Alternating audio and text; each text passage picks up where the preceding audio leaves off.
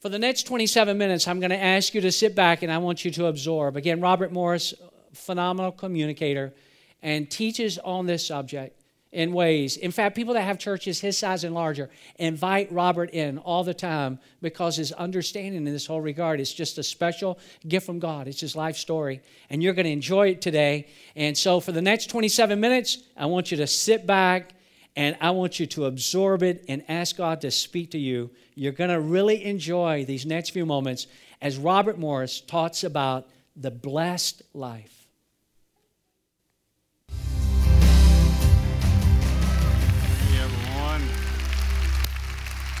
Welcome. Welcome to all the campuses and welcome to all the churches that are joining us. And I just want to say to Gateway Church, you may not know this, but we are simulcasting this series in 36 other churches have signed up. So welcome to all the churches that are watching this simulcast right now. We're glad you're here. And I'm excited about this series. I'm excited about this new year. We begin this weekend our fast. It's a 21-day fast. I want you to fast as the Holy Spirit leads you. But I want you to fast something. Please fast something, okay? You could fast desserts. You could do a Daniel fast, which would be meats and sweets. You fast meats and sweet. In other words, fruits and vegetables. You could do a juice fast or a water fast. However the Lord leads you, please do something. I always start the first of the year, but I always fast with you. So for me, I have to begin at midnight on December 31st. It's just something I've done for about 25 years now. So I've already started, and here's what I'm noticing. My love for the Word and my love for the kingdom and the Lord is just intensifying. I can just feel it. And I want you to feel that too. And I want us to enter this new year together, all right? All right, we're beginning a new series called The Blessed Life. And I want you to understand that the church is now, this Easter, will be 15 years old. And about every 3 years, I preach this series. This is my life message. This series came about because James Robison and his team asked me if I would come on their program and teach on giving, because I teach give to give, not give to get. And they said it's the most balanced message we've ever heard. And if you could you write a book? Because if a lot of people would like to read and not just listen to the CDs or the tapes, you know.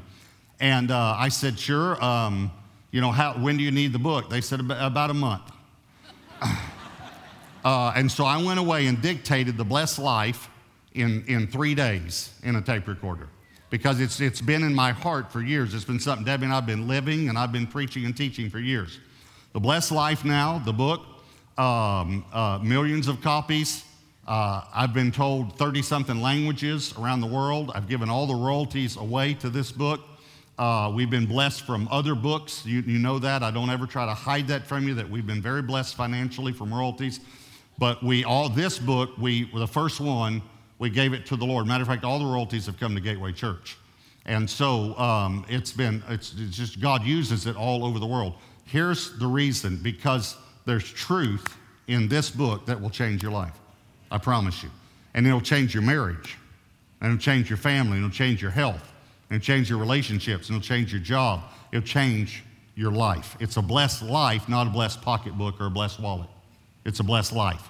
So that's what we're going to do for the next 7 weeks. I will preach 6 of these. Pastor Jimmy Evans will preach 1 of them. All right? So look here at Matthew chapter 7, verses 1 and 2. It says, "Judge not, that you be not judged.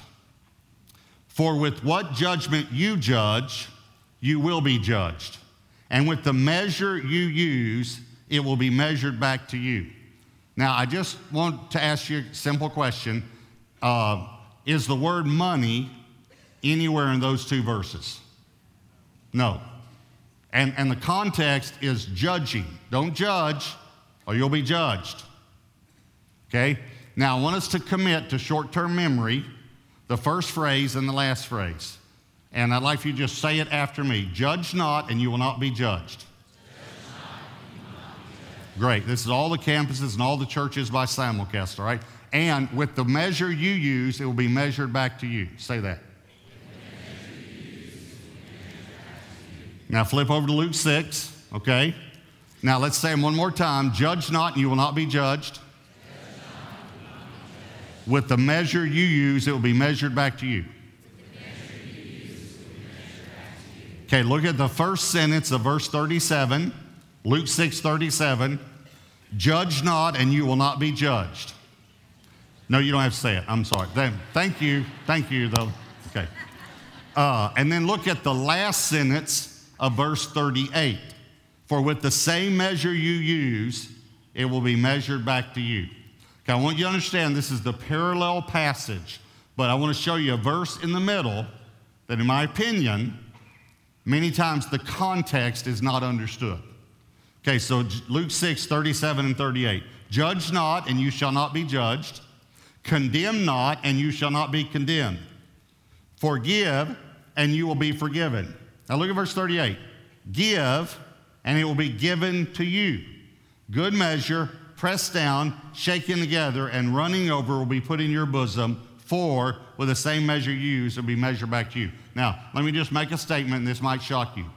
The word money does not appear in those verses.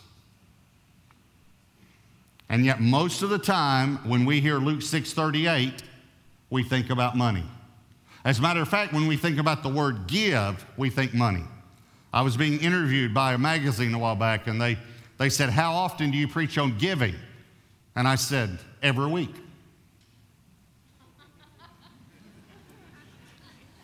They said, you preach on giving every week? And I said, yes. I think what you meant to ask me was how often do I preach on giving money? And that's about every 3 years. Every 3 years, I do a series on stewardship and generosity. But you didn't ask me how often do I preach on giving money. You asked me how often to preach on giving. I can't preach on grace and not talk about giving, because God so loved the world, I can't preach on marriage and not preach on giving, because a marriage will not work if you're not givers, if both people aren't givers. And again, not finances, now giving. You understand what I'm saying? This applies to every area of our life. That's what we have to understand. Giving is about the heart. Here's the title of the message. I should have given it to you earlier, but the title is, It's All About the Heart. It's all about the heart. Jesus said, where your treasure is, there your heart will be. Some people say, well, they're after my money. Let me explain something to you. Yes, God is after not the church. God is after your money because he's after your heart. And your heart is connected to your wallet. I guarantee you, I've seen it. There's a string from your heart to your wallet, because I've watched people when they start to reach back, it hurts. If God can get your wallet, listen to me, he can get your heart. And I'm not the one that said it. Jesus said, where your treasure is, there your heart will be also. Your heart follows your treasure. You put your treasure in a stock, you put some money in a stock, you'll start going on the internet checking to see how that stock's doing, and you never checked it before. And you never cared about it before, but you care about it now because your treasure's there. Are you following me? You want your treasure in the kingdom? You want your heart in the kingdom? You put your treasure in the kingdom. Okay, so it's a heart issue, because he's talking in these verses about judgment, condemnation, and forgiveness. Don't judge, or you'll be judged. Don't condemn, or you'll be condemned. And then he says forgive, and you'll be forgiven. And then he says give. Okay, what's he saying though? Give judgment, and judgment will be given back to you. And here's the part I don't hear a lot of preaching on. Good measure, pressed down, shaken together, and running over, will men give judgment back to you. For with the same measure you give judgment, you'll get judgment back. That's the context of these verses. Judgment, condemnation, and forgiveness. Now, you can apply it to other areas because of the laws of sowing and reaping. If you give a seed, you don't just get back one seed, you get back a tree or a plant with many seeds. And that's the way God is. So whatever you give, you're going to get more back. So it'd be better to give good things than bad things, because you're going to get more of it back, whatever it is. I was counseling with a lady one time, and she was a single mother, and she didn't have anywhere to leave her kids. And so she brought her kids, and we just let them. I said, please come anyway. And she just left them with my assistant. We left the door open there, and I was talking to her. And here's literally this is what she said. She said, my kids yell at me. She said, they yell at me. I don't know why. And then she did this. Y'all stop talking out there.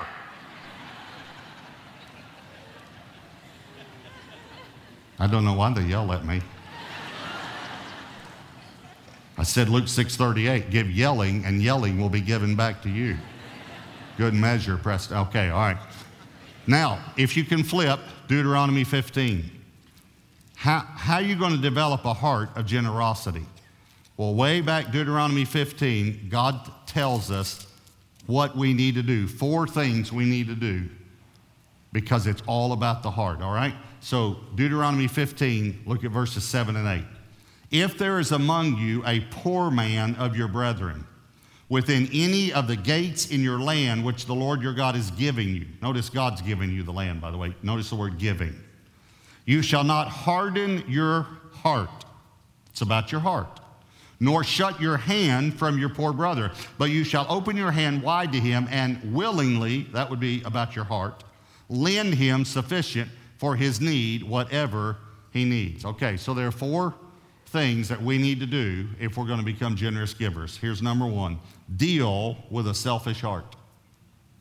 Deal with a selfish heart. Look at verse 9, Deuteronomy 15, verse 9. Beware lest there be a wicked thought in your heart. Notice heart again. Saying, the 7th year, the year of release is at hand, and your eye be evil against your poor brother, and you give him nothing. And he cry out to the Lord against you, and it become sin among you. Notice selfishness is wickedness in God's eyes, and it becomes sin. Now here's what he's saying. He's saying, now when your brother comes and asks to borrow from you, you open your hand and willingly lend to him. You open your heart to him. But don't let there be this wicked or selfish thought in you that says, man, this is the year of Jubilee. That means all debts will be canceled. In other words, if he came and said, hey, I need to borrow some money. My crops were bad this year. And you thought, you know what? 6 more months is the year of Jubilee. If he can't pay me back in 6 months, then I have to cancel this debt. See, God implemented an economic system where all debts were canceled every 7 years. How many of you would like to re-implement that economic system? Okay. So if you thought, I'm not going to do this because he might not be able to pay me back. You know what God said? Don't do that. Don't think that way. And here's what he called it. He calls selfishness wickedness. He's telling the people of Israel, I don't want you to do this. I want you to be generous like I'm generous. Yeah, let me ask you a question. I asked a Bible college class this one time. Why did God create giving? You ever thought about that? Because God did. It's all through God's word. So why did God invent or create giving? And the overwhelming answer was to support his work. And I said to them, and I want you to think about this. I said to these college students, I said, do you really think? I want you to think about this because it's funny to me. Do you really think that God needs your money to support his work? I mean, is the light bill, in heaven, too big for God? They running out of gold for the streets? I mean, cattle on 1,000 hills, he's running out of cow. I mean, you know what? God needs you. No, listen, God did not create giving for his sake. He created giving for your sake. Giving, more than any other activity that a believer does, works selfishness and greed out of our lives. This is why I don't like much of the preaching I hear on giving, because it's give to get. Give and you'll get, give and you'll get. And let me tell you what that does. It actually works selfishness and greed back in your life. And how do you think God feels? When a preacher preaches, give and you'll get, and people say, well, I want to get, so I'm going to give. I wonder if God is thinking, well, this is great. All of my people are catching the revelation of getting. No, we need to catch the revelation of giving. Now, I do want to say, it drives selfishness out of our lives. We have to deal with a selfish heart. I do want to just say, just for a moment, ladies, that there's an area of selfishness that men never grow out of. I just want you to know, okay? We do not want to share our food. And for some reason, you want our food. And I don't understand it. And we do not want to share our food. The very first time, Pastor Tom and Jan Lane sitting on the front row, Jan said, I knew you were going to say this, sitting right there. The very first time I went to dinner with them, we were going around the table ordering, I ordered, and Jan said, oh, good, I've been wanting to try that.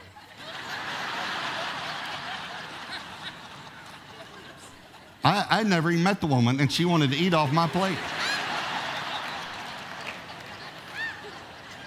And I said, well, you better order some, because that's the only way you're going to get any. Think about it. Come on. What does every woman say when you're at the drive-thru? What does every woman say? You say, what, would you like something? No, I'll just have some of yours.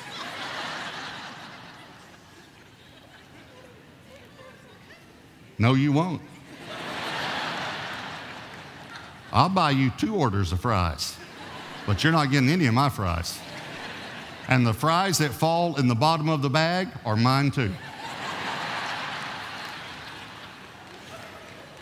So point number 1 is deal with a selfish heart. I don't know if that's directed just to the men or to all of us, all right? Here's number 2, deal with a grieving heart. Grieving heart. Now he's talking about money, he's talking about giving.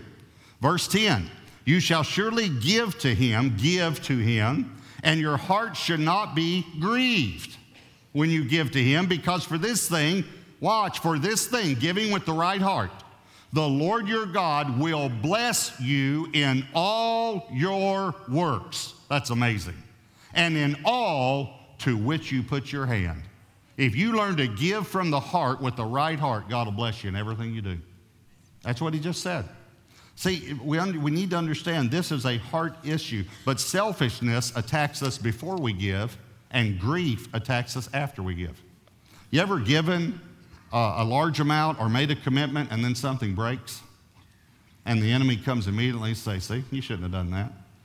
He comes in. And grief, because we gave. Now, you know, I'm sitting here. Here I am preaching this message, and I had this thought just go through my mind. And after 30 years of preaching, I ought to know to just let the thought go on by. But here's the thought I had. I just thought to myself, I'm going out to eat after the service, and I don't have any cash. I just had that thought just go through my mind. You know, I'm just, wow, look, $100. Okay, I'm going to start saying those thoughts more often. Okay, no, let's talk about that for a minute, all right? Why, when I said I don't have any cash, why did David get up that fast and give it to me? Let me tell you why. Because I gave it to him before the service.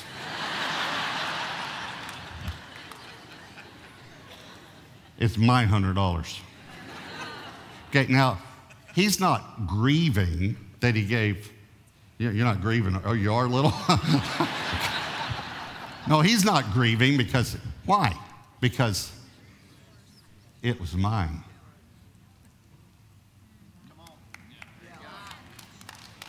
See, the reason that we grieve after we give is because we thought it was ours. And the earth is the Lord's and the fullness thereof. So when we give back to God what is already his, then we don't grieve over it. So, deal with a grieving heart. Here's number 3. Develop a generous heart. Develop a generous heart. Look at verse 14. You shall supply him liberally, generously from your flock. Watch, from your threshing floor and from your winepress. Now watch this. From what the Lord has blessed you with, you shall give to him. God wants us to be generous. We were born selfish. We are born again generous. We just have to renew our minds. You think about it. You really want to be generous. Now, we read Luke 6 a moment ago. If we were to go back and read the context again and back up a little more, and we're not going to do that right now, but you can do that. You go back to around verse 30. Here's what it says. Give to everyone who asks of you. And from him who takes your coat, give him this too. And it's just the whole context is lend to people, even hoping not to receive anything in return. What he's doing is dealing with the heart. It's the first thing we have to try to teach our children. I want you to think about that. What do you have to try to teach your children that is so hard to teach your children? Share. Share. No, we share. And what happens? A little neighbor boy comes over to play, and the neighbor boy picks up a toy. What does your boy do? Drops the toy he's playing with, runs over and says, I was playing with that. I was playing with that. Right? And the neighbor boy said, okay, so he goes over and picks up something else. Your boy runs over. I was playing with that too. I was playing with that too. Do you realize what God is saying to all of his children? When are you going to grow up? When are you going to grow up? When are you going to become like your father that so loved that he gave? You know, I heard a story of my son Josh and daughter-in-law Hannah told me a while back. They have two children, Grady, who's 7, and Willow, who's 4. And they got in the car. Hannah picked them up from church, and Willow said, Mommy, did you know that there was a woman in the Bible that only had 2 pennies, and she gave both of them to God? And Hannah said, yeah, that's a wonderful story. And Willow said, I want to give something to God. So Hannah said, well, pray and ask the Lord what he wants you to give.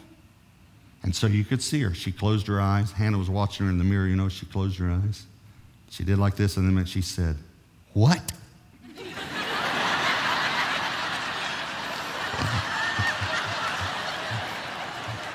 And then she said, little baby?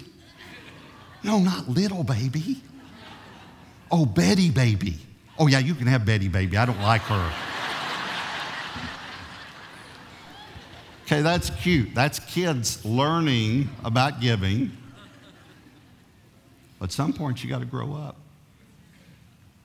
Some point you say, Lord, what do you want me to give? And you say, that's great. That's what I'll do. That's what I'll do. So we want to develop a generous heart. Here's number 4, develop a grateful heart. Develop a grateful heart. Back in Deuteronomy 15, look at verse 15. You shall remember that you were a slave in the land of Egypt, and the Lord your God redeemed you. Then he says this, therefore I command you this thing today. You know what he's saying? I command you to be generous. I'm commanding you. And you know, on the authority that I'm commanding you is that everything you have came from me. You need to remind yourself every now and then that you were slaves. You know, every now and then I get a reminder. I leaned over to John and to David right before I came up and told them, because it happened to me yesterday. It was hard going to sleep last night. I knew the enemy was trying to attack me too because this series was beginning. But Debbie got an email from a friend of ours we went to high school with, and she said, you know, loved the first conference, watched on the internet, all this, but hate to bring bad news, but we've lost 2 more of our class members. She named 2 guys. Both guys I did drugs with. One of the guys I started on drugs. And one of the guys died from a drug overdose, another guy committed suicide. I'm lying there last night thinking, thank you, God, for redeeming my life out of that. For redeeming me from that type of a lifestyle. These guys now, 35 years since high school, and still, what a horrible life they must have had for 35 years. Thank you, God. You know, the Lord just reminds me, it's not hard for me to give. You understand? I didn't have anything. I was a slave. You didn't have anything either. No matter what you had, you didn't have anything if you didn't have Christ. A while back, a pastor and his wife had heard me share our testimony on giving. And in this series, I'll share our testimony on giving. And by God's grace, Debbie and I have been able to give like many cars to people. We were able to give our first home away. We've just been able to give very extravagantly, and we love to do that. And I shared that testimony in the church, and we went to dinner with this pastor and his wife, and the wife said to Debbie, I have a question for you. And both of us knew the question because we've heard it many times. She said, how did you feel when your husband said he wanted to give away your house? And Debbie said, I felt great. I felt great. She said, you have to remember that Robert and I were married before he got saved. And every time he's wanted to give something extravagantly, I think, thank you, God. Thank you, God, for my new husband. And then the pastor asked her a question she'd never been asked. He said, why do you think that Robert is so generous? And I'm not trying to set myself up as an example. I know many, many people are very generous. But he said, why do you think that, he just has given so extravagantly, retirement, savings, all these things over the years. Why do you think he's so generous? And a tear came down her cheek, and she said, because he's never gotten over getting saved.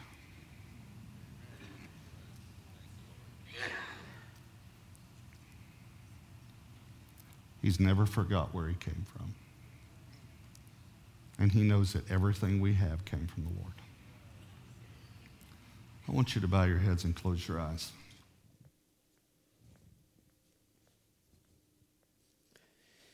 That's some good stuff, isn't it? Did you enjoy that? Really, really good. Now, let me just tell you, I mentioned these next 6 weeks. Today, all right, next 5. It's going to be wonderful. It's going to be incredible.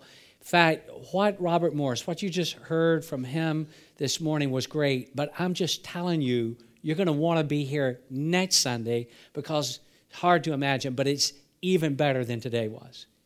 And then the final session, 2 Sundays from today, it's unbelievable. It's the best teaching I've ever heard in my life on this whole matter that God has just given Robert Morris a gift to talk about.